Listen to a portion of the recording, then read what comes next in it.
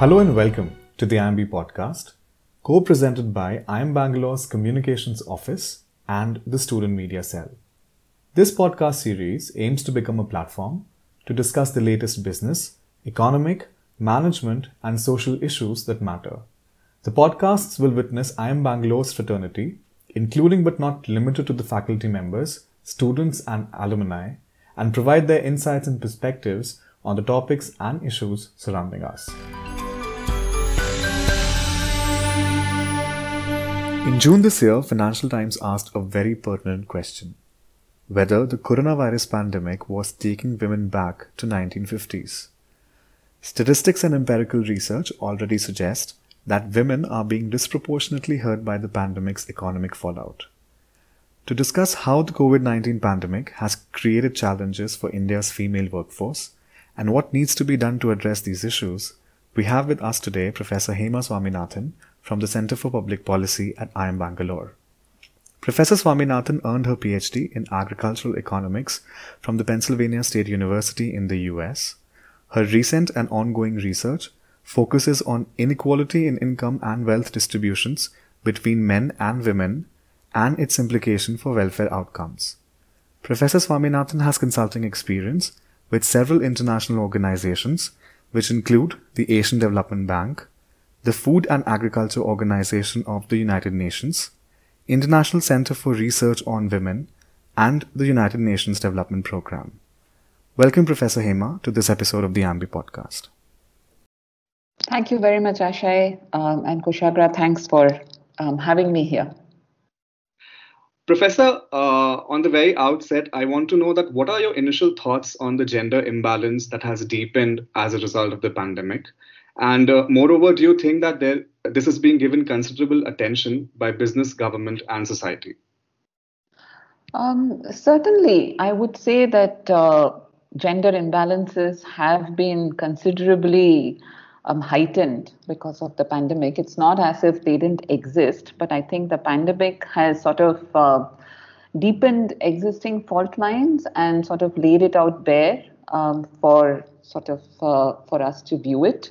And I must add that gender is only one part of it. There's a lot of inequities across the board, and sort of gender is one angle to all of it. And there's much more than what is being talked about. You see only very limited angles of gender inequities and imbalance.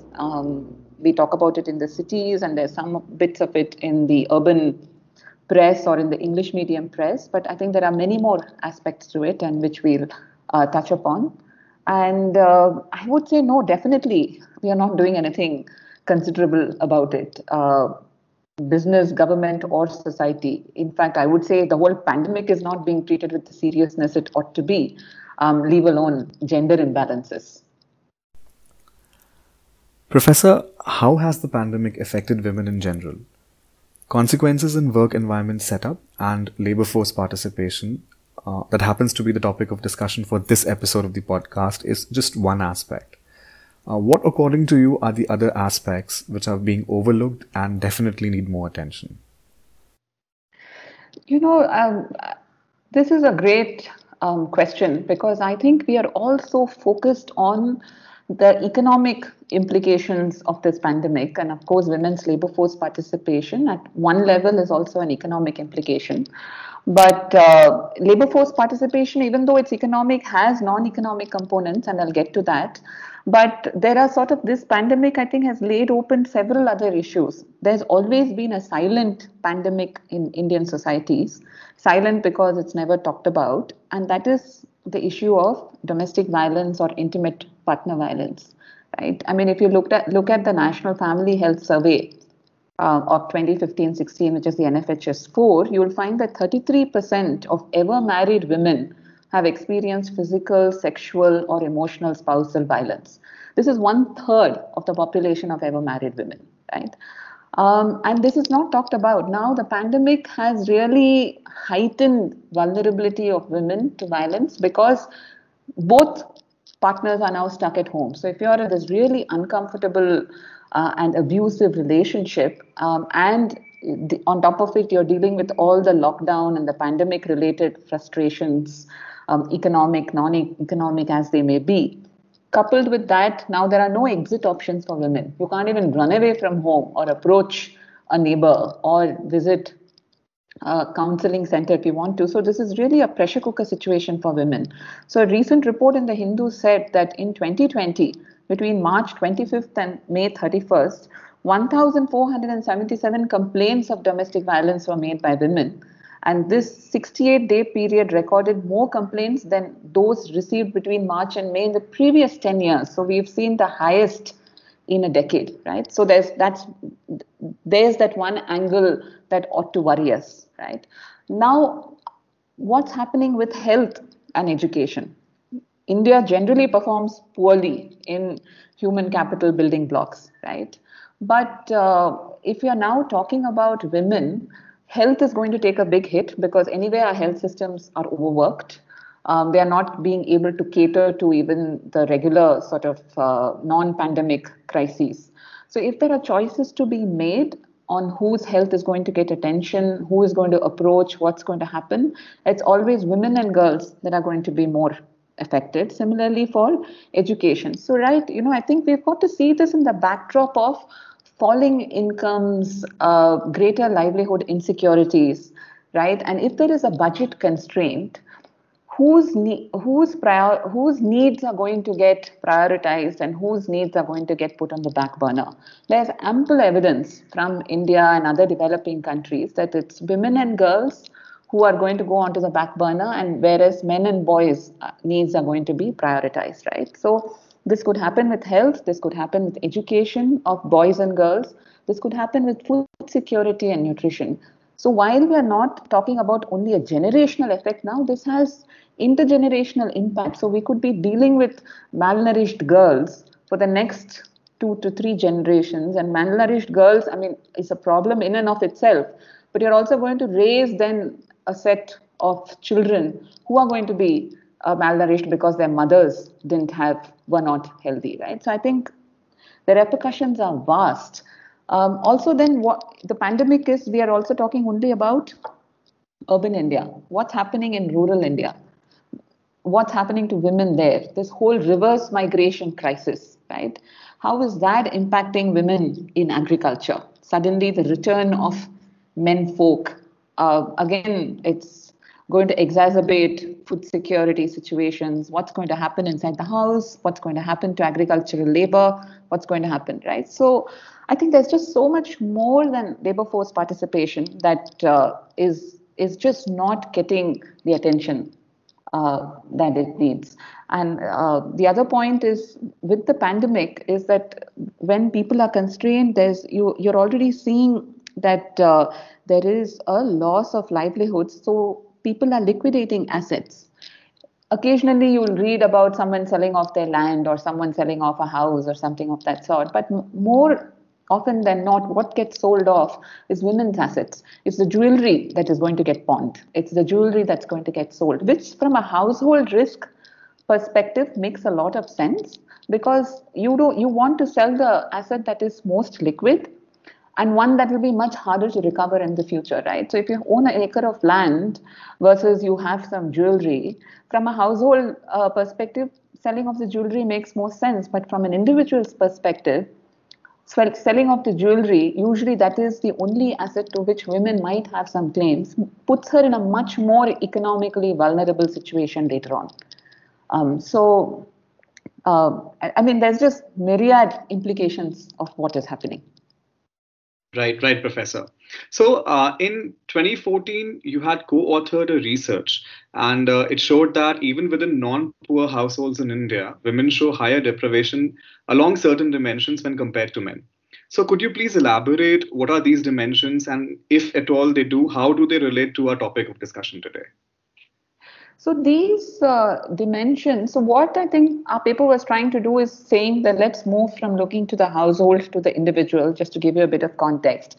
Let's not do all our measurements at the household level. Let's recognize individuals exist within households, and there's a lot of resource distribution within a household that is not always equitable, right? So the deprivation for women was actually highest in asset ownership. So it sort of directly relates to the point I was making above. asset ownership and in terms of education. Although India has been a success story in terms of early education for boys and girls have actually caught up with the boys, so we have enrollment ratios of girls that are higher. For a set of older women, that's not true. That's happened only in the last, say, 10 to 15 years. So if you look at older women are still more likely to be deprived in education. So it does relate, I think, very much to the pandemic. The big worry is that the pandemic, in terms of educational gains that we have made, should not set us back. So girls' education should not suffer now because there is no money to send them to school. Right, Professor. Data brought out by different surveys highlight that the percentage of job losses due to the pandemic is greater for the female workforce as compared to that of the male workforce. And this is something that is not just true for India, but is a phenomenon worldwide. What do you think are the primary reasons behind this? So, this pandemic, unlike previous sorts of recessions and depressions, has hit the sectors where women are employed in greater proportion. So if you think is what got shut down, say during lockdown, and what is really taking a long time to revive, would be your hospitality industry, would be retail of all kinds, would be the leisure segment, fashion and apparel, right? And it is in these sectors there's a greater representation of women. So which is why you see that the job losses are proportionately greater for women than men. You might, in absolute numbers, men's jobs have probably gone more. But if you look at it as a proportion of the workforce, it's just a simple reason of what the pandemic has shut down.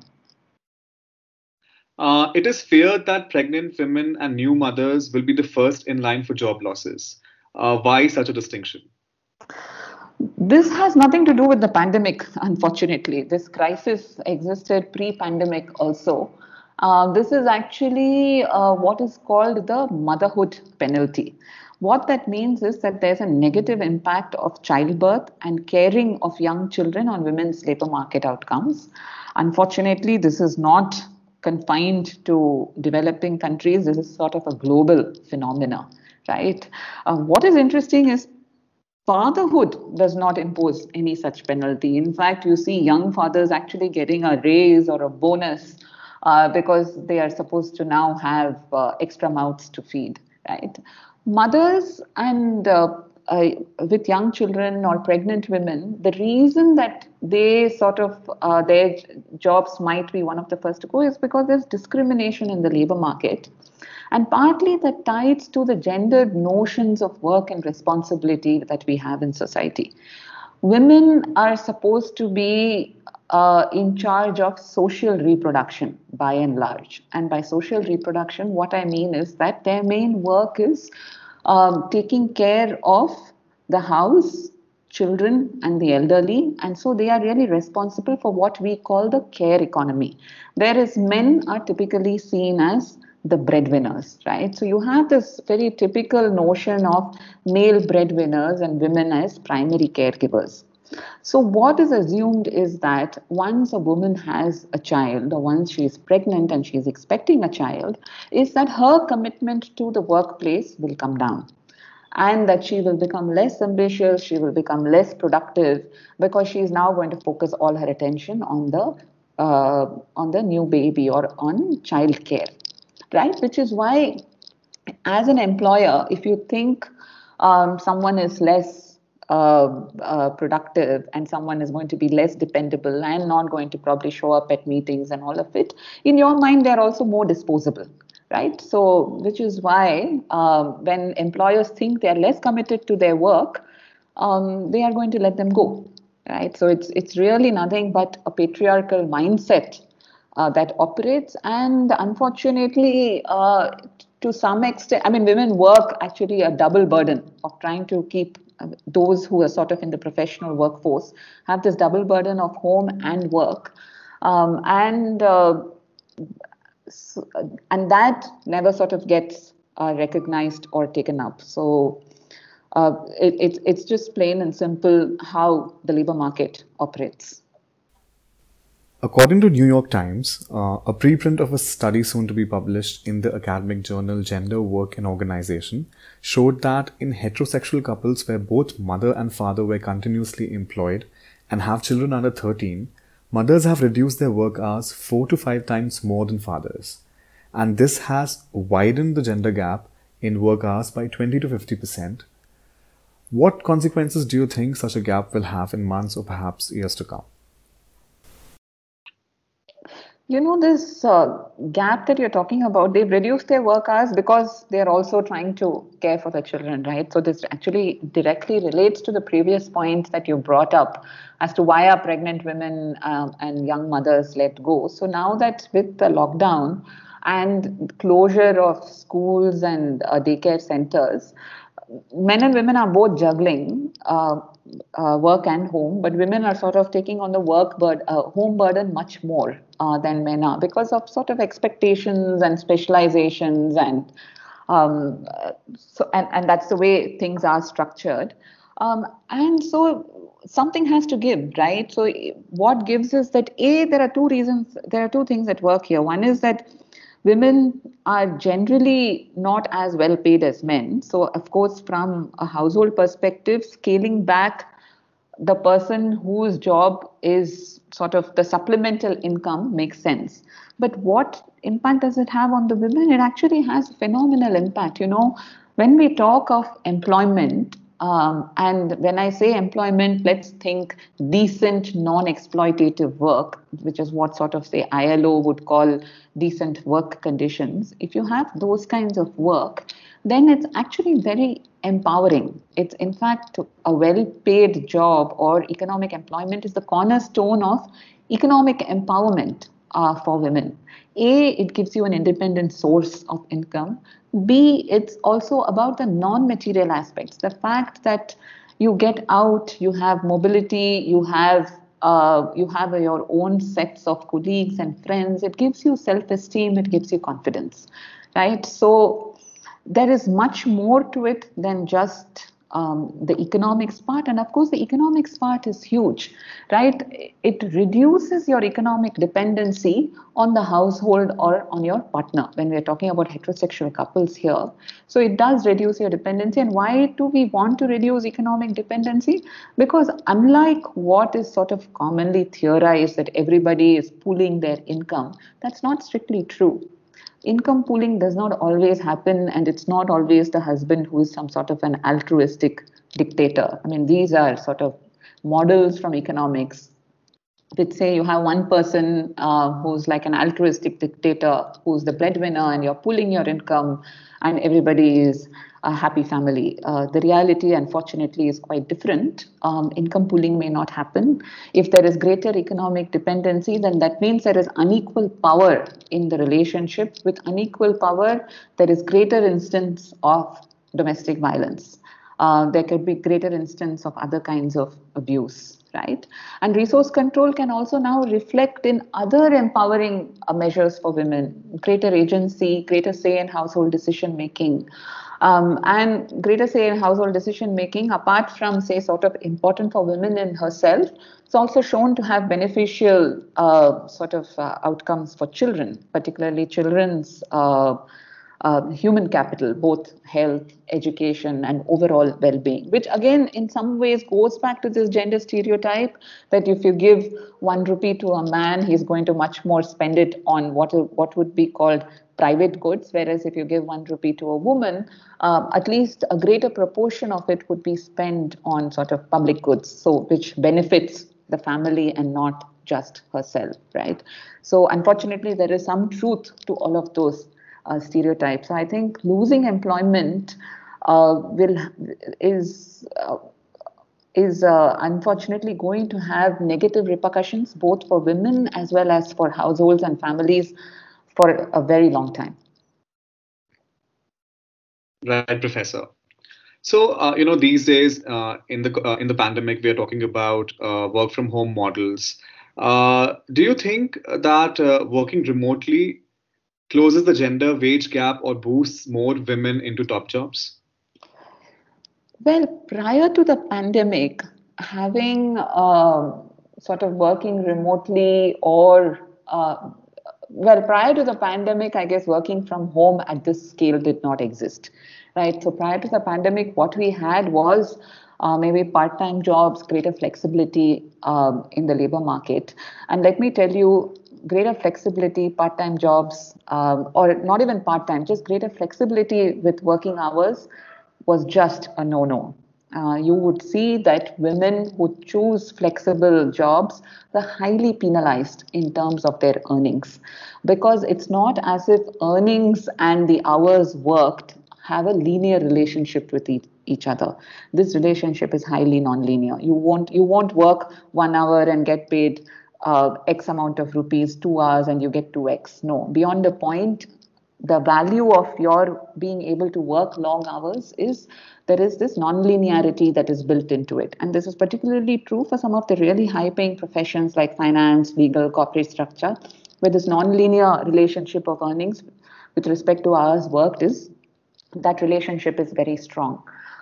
Post-pandemic, so I mean, I don't think that necessarily flexibility is good, has been good for women. And partly this again is the psyche that they think that when a woman is wanting for flexible work hours, they think she's going to be doing the laundry or feeding the child and not necessarily being committed to the work, right? So which is why there's been some penalty for flexible work hours. And also certain kinds of jobs have just demanded this 24/7 kind of availability on tap.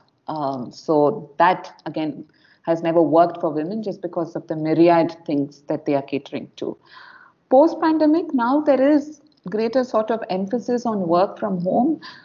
I'm not quite sure how it's going to work out, to be frank. I think it could be good, but will employers going forward necessarily see work from home in the same way, or will we come back to our old habits of saying that working from home is not necessarily good, or that flexibility is going to mean that you're actually diverting your attention, right? So I think unless you change your employee mindset that you have towards your employees, that you're asking for flexibility because you just need to get different things done at different times. And I think this will only work when men also want more flexible times, want more work from home, right? If it's only women making those demands, then I think it will go against them.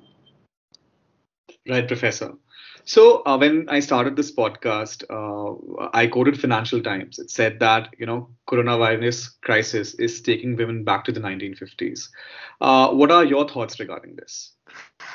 Oh gosh, I hope not. I think it's really up to us whether we want to take it to the 1950s or not. I think now we know much more. We are, as a society, as countries, we have a much better understanding of the roles that men and women play. There's much more technology at our disposal, which can help both with housework and house management, as well as with technology to be able to do your work from wherever you are. Right. I think we are also now in a position to have much more enlightened discourses. And I guess there's this whole constituency that's realized what gainful and decent employment really means to women, right? It not just benefits women, it benefits men as well as women.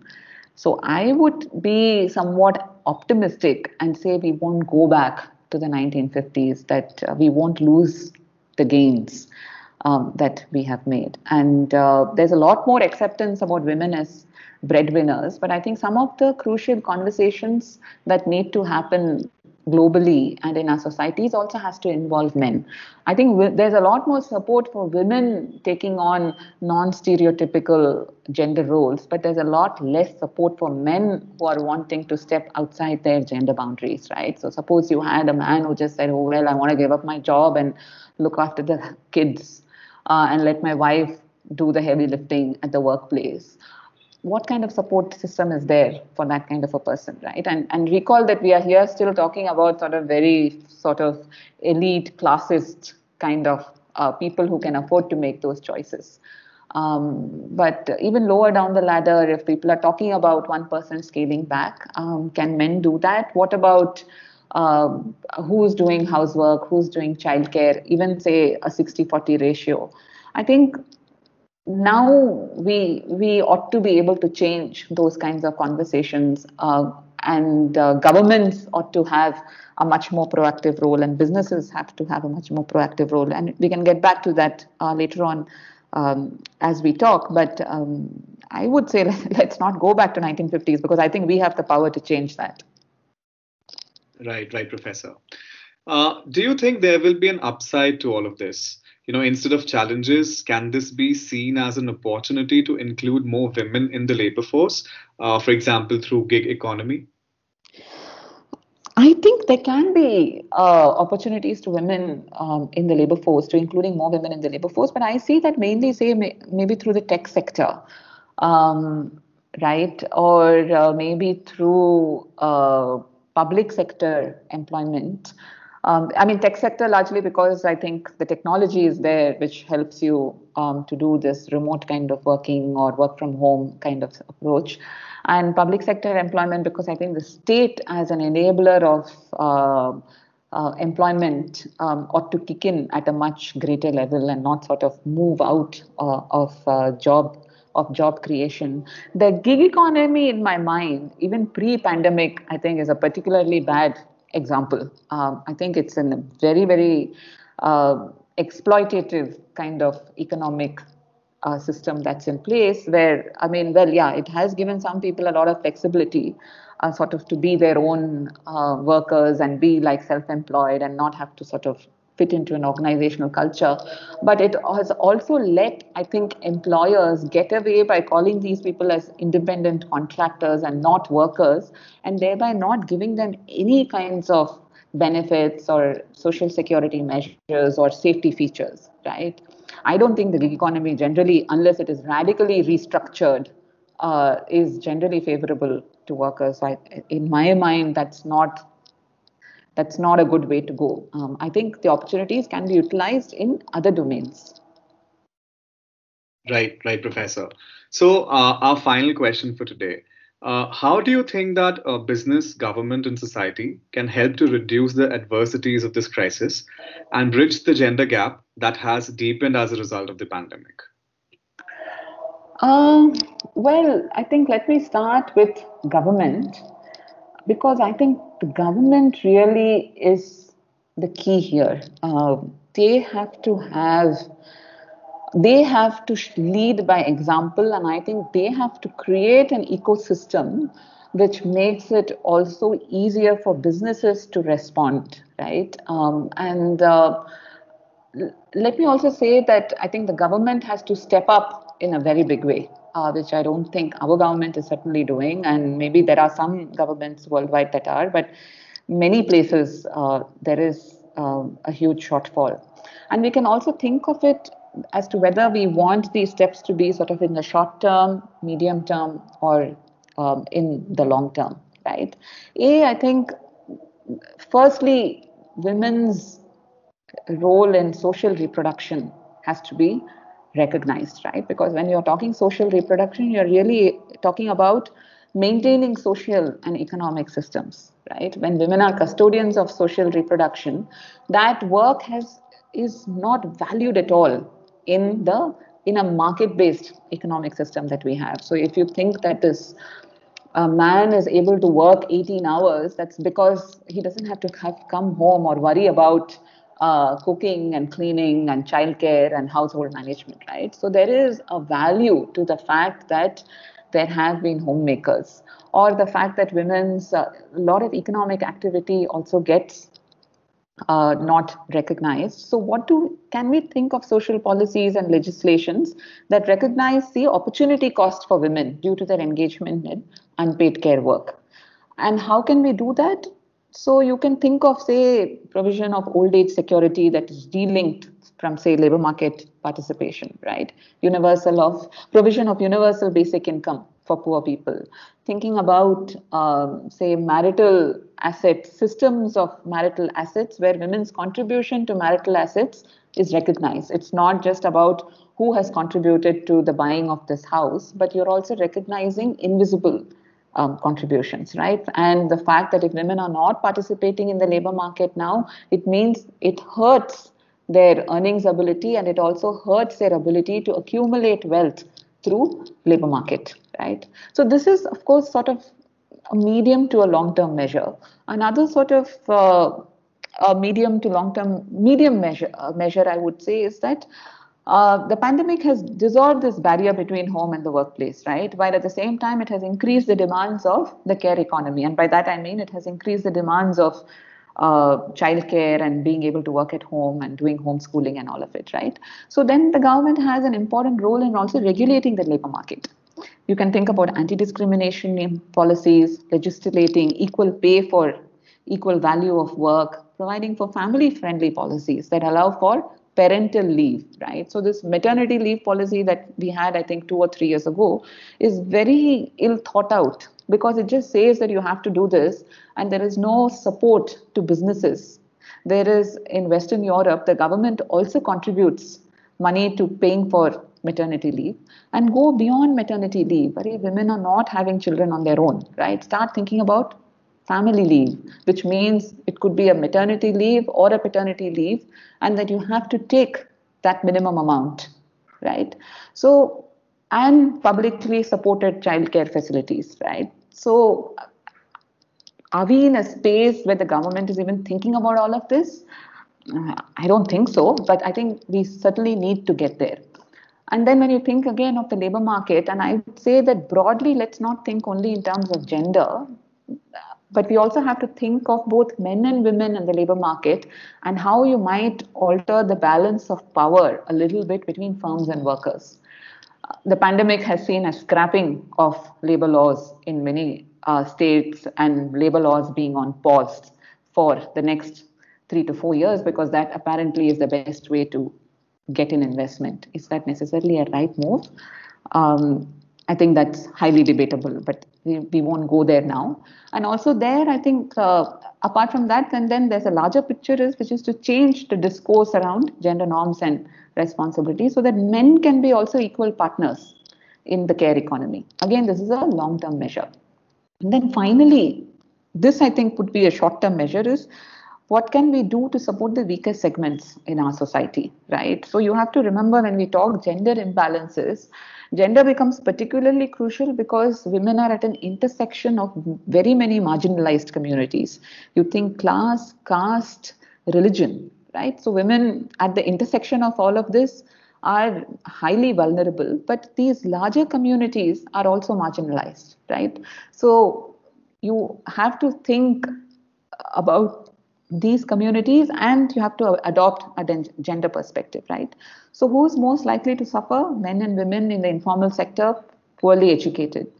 Work guarantee programs, right? Which is where your universal basic income or some sort of social provisioning for the next 1 year is important. When we're talking about lockdown and work from home, that's about like people like you and me. I can afford to be without a salary for the next 1 year and I'm not going to go hungry. But those who cannot afford to are actually the ones who are unemployed, right? So what is the government going to do for them? Strengthen MGNREGA, bring urban workplace programs, right? This can also help you create new infrastructure, rural infrastructure, public health centers, public schools, right? Do midday meals.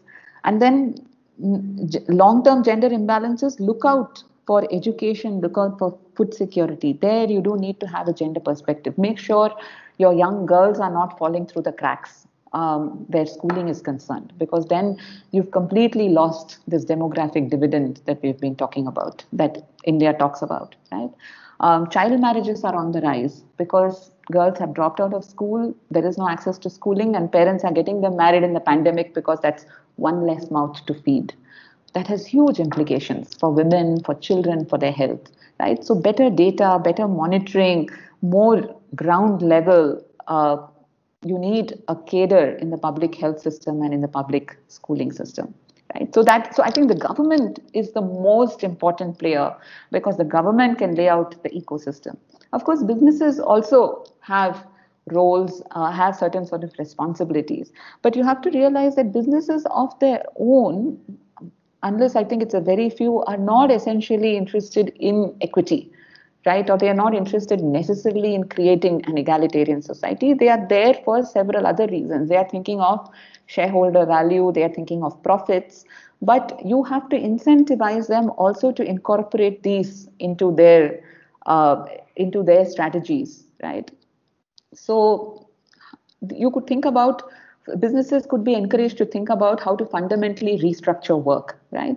Stop disproportionately rewarding overwork or penalizing flexible schedules and part-time work, right? Let people prioritize family time and responsibilities, and this does not have to be only for women, right? So prioritizing families time and responsibilities ought to be some sort of a mantra that can be for management as a whole, for both men and women. Have more discussions which will facilitate people to talk about all of this, more conversations around work family balancing. Help businesses, can they start thinking of flexible leave policies for both men and women, right? So I mean, and also I think bring more women to leadership, so different perspectives are recognized, right? But for businesses to achieve all of this, I think you do need a set of legislations that are progressive, right? So otherwise, they are not going to do it of their own accord. You do see some progressive businesses because they are responding, because they are probably headquartered in a part of the world that is far more progressive and that has better family-friendly policies. So they bring some of that to our country, right? So how is it that the ecosystem in this country can force them? So instead of making everything easy for the firms because you're so impatient to attract employment, and you're so impatient to attract FDI that you sort of let your citizens fall by the wayside. That doesn't really work. And society, I think we as individuals, this is a tough one. What can we do? I think our role, is to question the shocking levels of inequality that we see, not just gender, but overall, right? Then how can we hold governments more accountable, businesses more accountable? So use the power of social media, right? You probably recall this Kent ad. Kent, I think it was a water filter ad, which sort of stigmatized domestic workers, saying, are you letting her need your water? It wasn't water filter. I think it was a chapati maker. Right? So, I mean, but then they quickly pulled it off, right? Because there was so much of backlash against it. So I think we must also be vigilant as citizens and sort of protest when we see inequalities and gender inequalities or certain stereotypes being propagated. And as customers, we have a lot of power because of our purchasing power, right? So you vote with your feet. You push businesses towards practices that are towards fair trade and which have good gender policies, right? So at one level, I would say that the concept of fraternity is kind of absent in our Indian society. But when the pandemic happened, it was very heartening to see individual citizens and civil society stepping up for crises and to reaching out to the poorest section of our societies when the governments failed them, right? So I think there is a lot that we can do as individuals. So, I mean, always take time to protest, take time to sign that petition, take time to criticize, and use your voice in whichever way you can, right? So I think for citizens, you just have to be the change that you want to see, to sort of quote Gandhiji. Yes, right, ma'am. Here's hoping that, going forward, there is an accelerated effort in this direction. So thank you, Professor Hema, for joining us for this episode of the IIMB podcast. It was really, really nice talking to you today. Thank you, Ashray. Thank you. That's all for today from IIM Bangalore. We hope that you enjoyed listening to this episode of the IIMB podcast. Tweet with hashtag IIMB Podcast and send in your feedbacks, comments, and suggestions. We'll be happy to read them. Have a great day.